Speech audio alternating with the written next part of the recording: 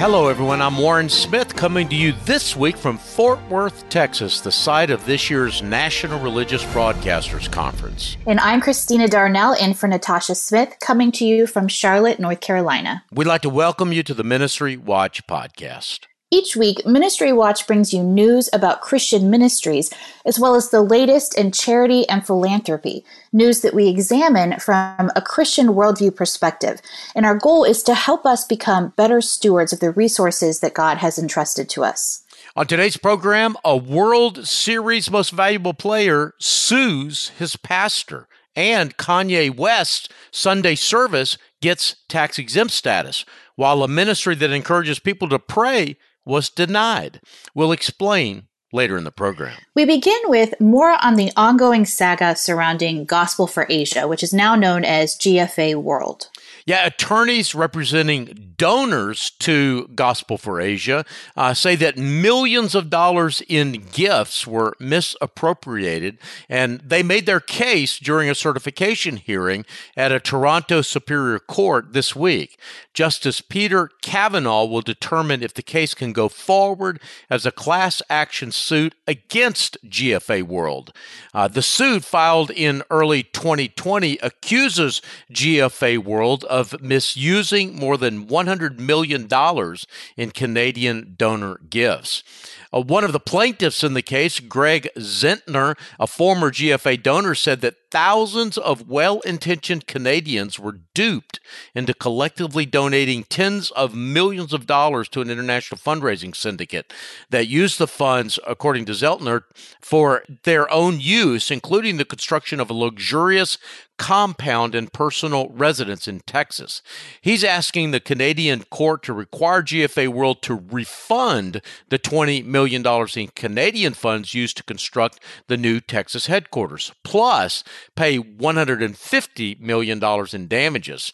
Among the more than a dozen claims made by attorneys representing GFA World is the claim that Zentner isn't qualified for class action status since he quit donating to the group before he filed the suit. And then while this case is going on, GFA World is still raising funds. Yeah, they are. On Wednesday, International Widows Day, which is a United Nations sanctioned event that draws attention to the challenges facing the world's 258 million widows, GFA sent out a press release and asking donors to support the ministry.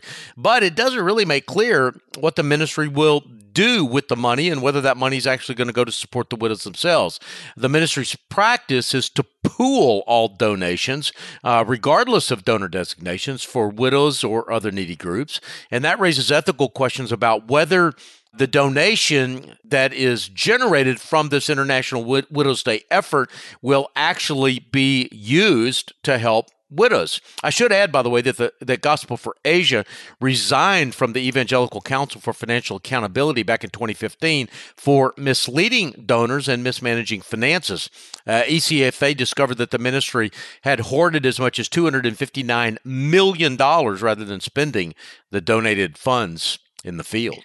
Warren, let's move on to another organization that is also involved in a lawsuit for an alleged misappropriation of funds. Yeah, a private foundation is suing a ministry called Unlikely Heroes and its founder and CEO, a woman named Erica Grieve, on allegations that the anti-sex trafficking nonprofit organization misrepresented its rescue home operations and breached its contract involving an online education program. Those are just two of several claims that the private foundation, which is called the Human Investment Foundation, is making.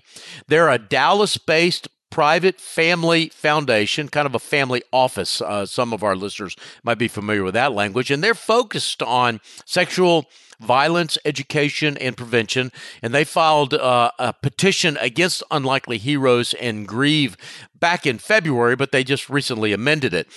Ministry Watch obtained that document, and it details allegations involving breach of contract, as I mentioned, fraudulent inducement of donations, breach of fiduciary duty, and neglect of and negligent management of charitable funds, among several other things. The suit seeks declaratory relief and a revocation of more than $100,000 that the foundation had previously donated to Unlikely Heroes. By the way, I should say, Christina, that this story is one of a series of stories that we've done on the anti-sex trafficking industry.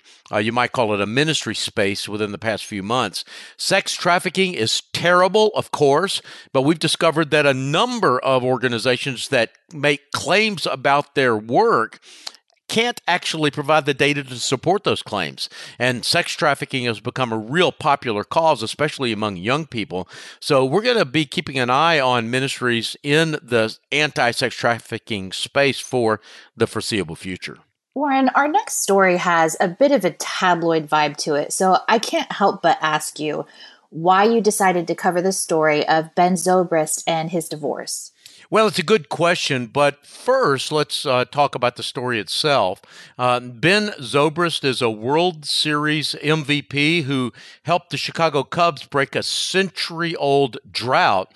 So he's a well-known guy among sports fans, and he sued his former pastor for millions in damages. In a complaint filed in a Tennessee Circuit Court, Zobrist alleges that his former pastor engaged in an inappropriate sexual relationship with his wife and betrayed the confidence that Zobrist had placed in him. The complaint alleges that Byron Yawn, a Nashville businessman now, but formerly a pastor of Community Bible Church, was offering pastoral care and friendship to the former big league baseball player while at the same time having an affair with Zobrist's wife. So that's the story. Why cover it? Well, both Zobrist and his wife Juliana have become well known in the Christian world, in part because of a 2014 book that they wrote together. It was published by B&H, a popular Christian publisher. Further, Juliana has a recording contract. She has 2 albums out that hit the Christian music charts. I totally understand why some people are a bit queasy about these kinds of stories, but this is precisely the kind of story that needs exposure because all the parties involved have placed themselves sort of outside the normal church discipline process and have taken their complaints to a civil court. So we think it's pretty important to cover. Well, Warren, we need to take a break, but when we return, Christian baker Jack Phillips finds himself in court again. I'm Christina Darnell, along with my co-host Warren Smith, and we'll be back after this short break.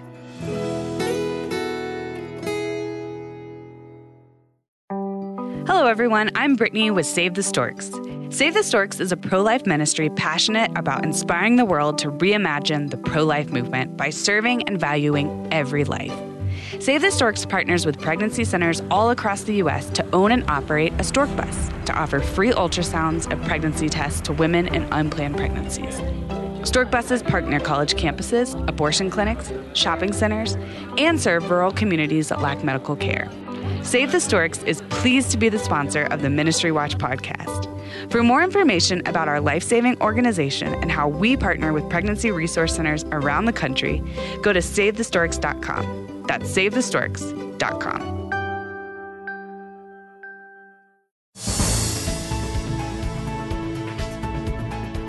Welcome back. I'm Christina Darnell, along with my co-host Warren Smith, and you're listening to the Ministry Watch podcast. Let's continue with that story of Jack Phillips.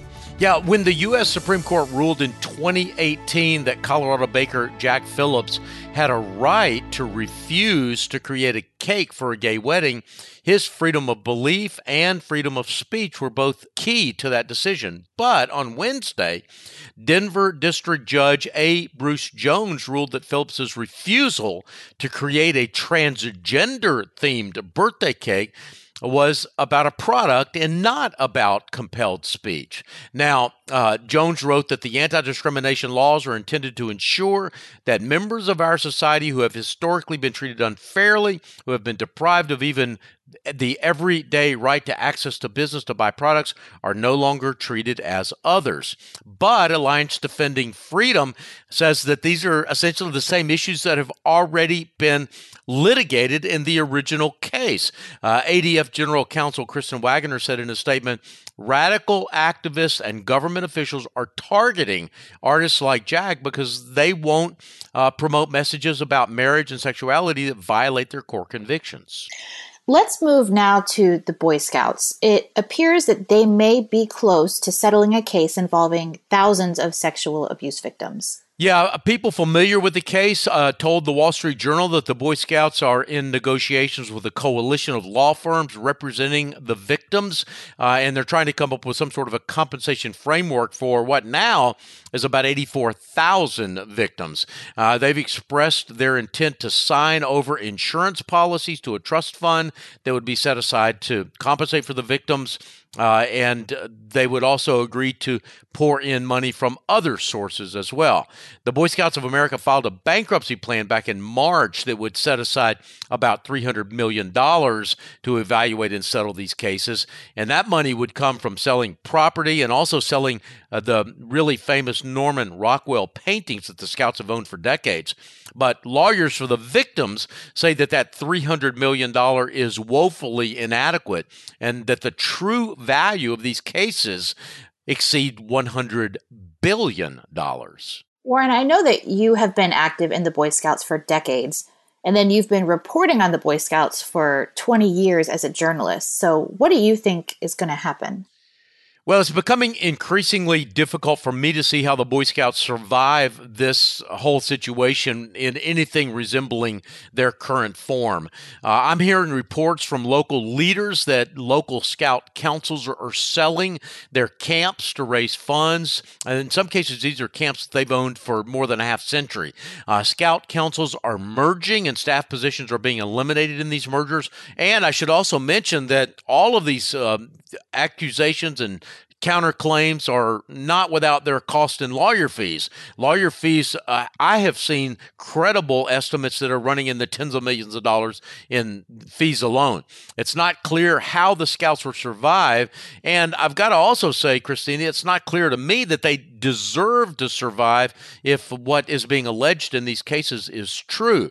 And while there still are a lot of good people in the rank and file of the volunteer leadership, the senior leadership have squandered a century-old legacy of what was once a great organization.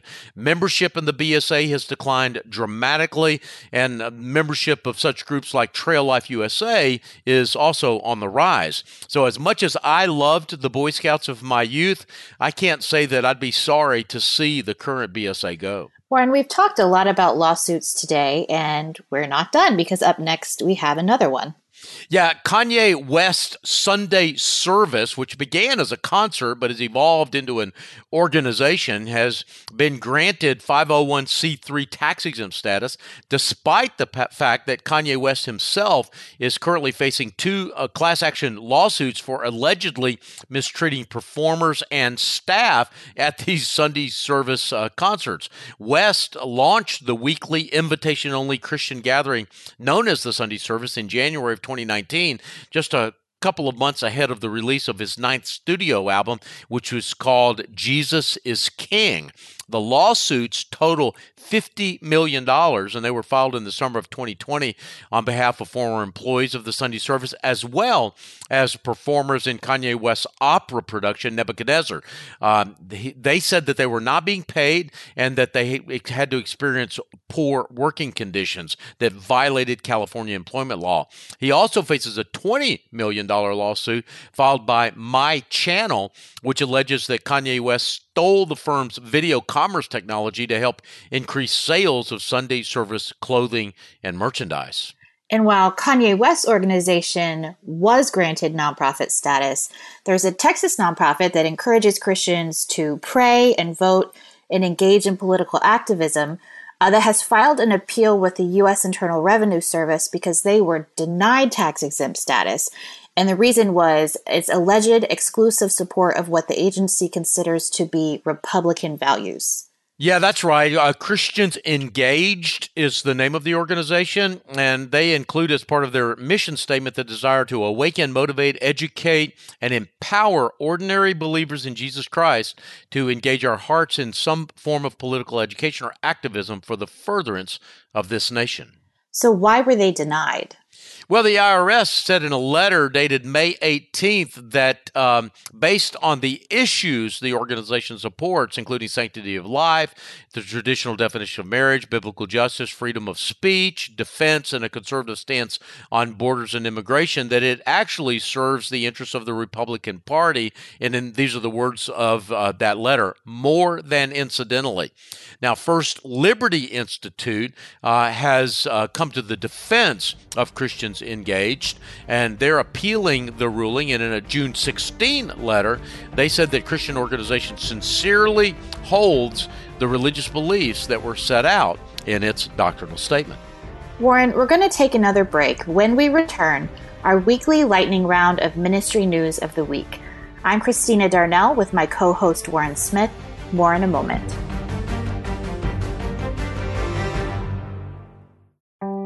Hello, everyone. I'm Brittany with Save the Storks. Save the Storks is a pro-life ministry passionate about inspiring the world to reimagine the pro-life movement by serving and valuing every life.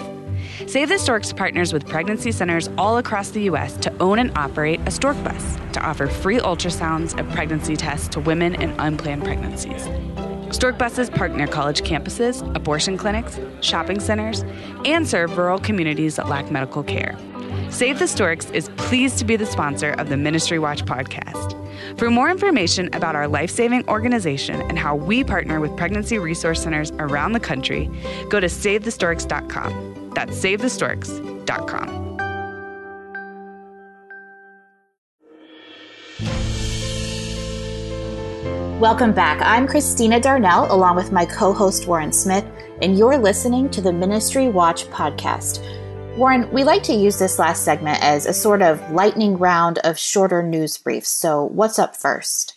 Well, the Lutheran World Federation has elected the first woman to head its global communion of churches. The Reverend Anne Burkhardt, an Estonian theologian, was chosen on June 19th by the LWF, Lutheran World Federation, a council, as the next general secretary of the federation, which includes about 148 denominations in the Lutheran tradition around the globe, including the Evangelical Lutheran Church in America, ELCA, which is the largest but also the most liberal and, I should add, rapidly shrinking Lutheran denomination here in the United States. The Lutheran World Federation represents about 77 million Lutherans in 99 countries. And around the world, as here in the United States, the group's influence has been in pretty rapid decline in recent years, in part because of the progressive drift of member denominations. You've also got a bit of fundraising news. Yeah, I do. The number of donors to charities grew by a projected 10% during the first quarter of 2021 when compared to the first quarter of 2020, while the retention of new donors grew 13.6% during the same period. Those are two data points from a pretty elaborate fundraising effectiveness project report called 2021 First Quarter Fundraising Report that shows fundraising continues to fare pretty well overall. It's not yet clear whether the growth was a result of a surging stock market, COVID-related giving, or maybe some combination of the two, but the growth was seen as a good sign for many nonprofit organizations. Well, and it's interesting because this growth has occurred while there's also been a shortage of qualified fundraising staff. That's right. A different survey found that the U.S.'s multi-billion-dollar nonprofit fundraising industry is suffering a severe shortage of fundraisers. In fact, the majority of organizations represented in the survey had lost at least one fundraising professional since 2018. Research revealed that nonprofits are struggling to hire new fundraisers, that 3 in 10 fundraisers surveyed had current vacancies on their teams, and 85% reported difficulty finding qualified candidates to fill those positions. And finally, Warren, what ministries are we featuring in the Ministries Making a Difference column this week? Well, Christina, since I have you on the show this week, I want to thank you for doing this column week in and week out. It's really been a great addition to the Ministry Watch menu of stories. Well, you're quite welcome. You bet. Well, and in this week's column, you featured Christian women in media who will be doing a virtual event in July that will include chapters from throughout the United States, but also from London, Frankfurt, and Tirana. And you also have news of an interesting event hosted by Ron Hutchcraft Ministries. Right. It's On Eagle's Wings, which is a division of Ron Hutchcraft Ministries. And they're hosting an annual Warrior Leadership Summit for Native American youth. And it's starting on July 1st. It's a 5-day leadership conference to equip Native young people. And they represent nearly 100 tribes. And it's equipping them to share the gospel in their own communities. Well, to read about the two stories that Christina and I just mentioned, plus more that are in the Ministries Making a Difference column, check it out on the front page of Ministry Watch's website right now. Before we go, any quick notes? Well, a couple of items. I mentioned at the top of the program that I was in Dallas this week in fact, I'm still here now, for the annual meeting of the National Religious Broadcasters. I'm doing a lot of interviews here, so listen for them on the extra episodes of the podcast in the weeks ahead. I also want to let you know that this week's extra podcast features the first 20 minutes of the audiobook for Faith-Based Fraud. I hope you'll check that out as well. You can get the complete book by going to audible.com or, of course, by going to Amazon as well. And finally, I want to thank those of you who have responded to the appeal that I've made the last couple of weeks to give a fiscal year-end gift to Ministry Watch. June 30 is our year-end, and your prayers and financial support make our work possible. As always, we want you to know that you should support your local church first, your favorite and carefully researched ministries second. But if you have a few extra pennies left over, you can give them to Ministry Watch to help us help you become more effective and informed stewards. And we would, of course, be grateful for that. To make a gift, just go to ministrywatch.com and hit the donate tab at the top of the page.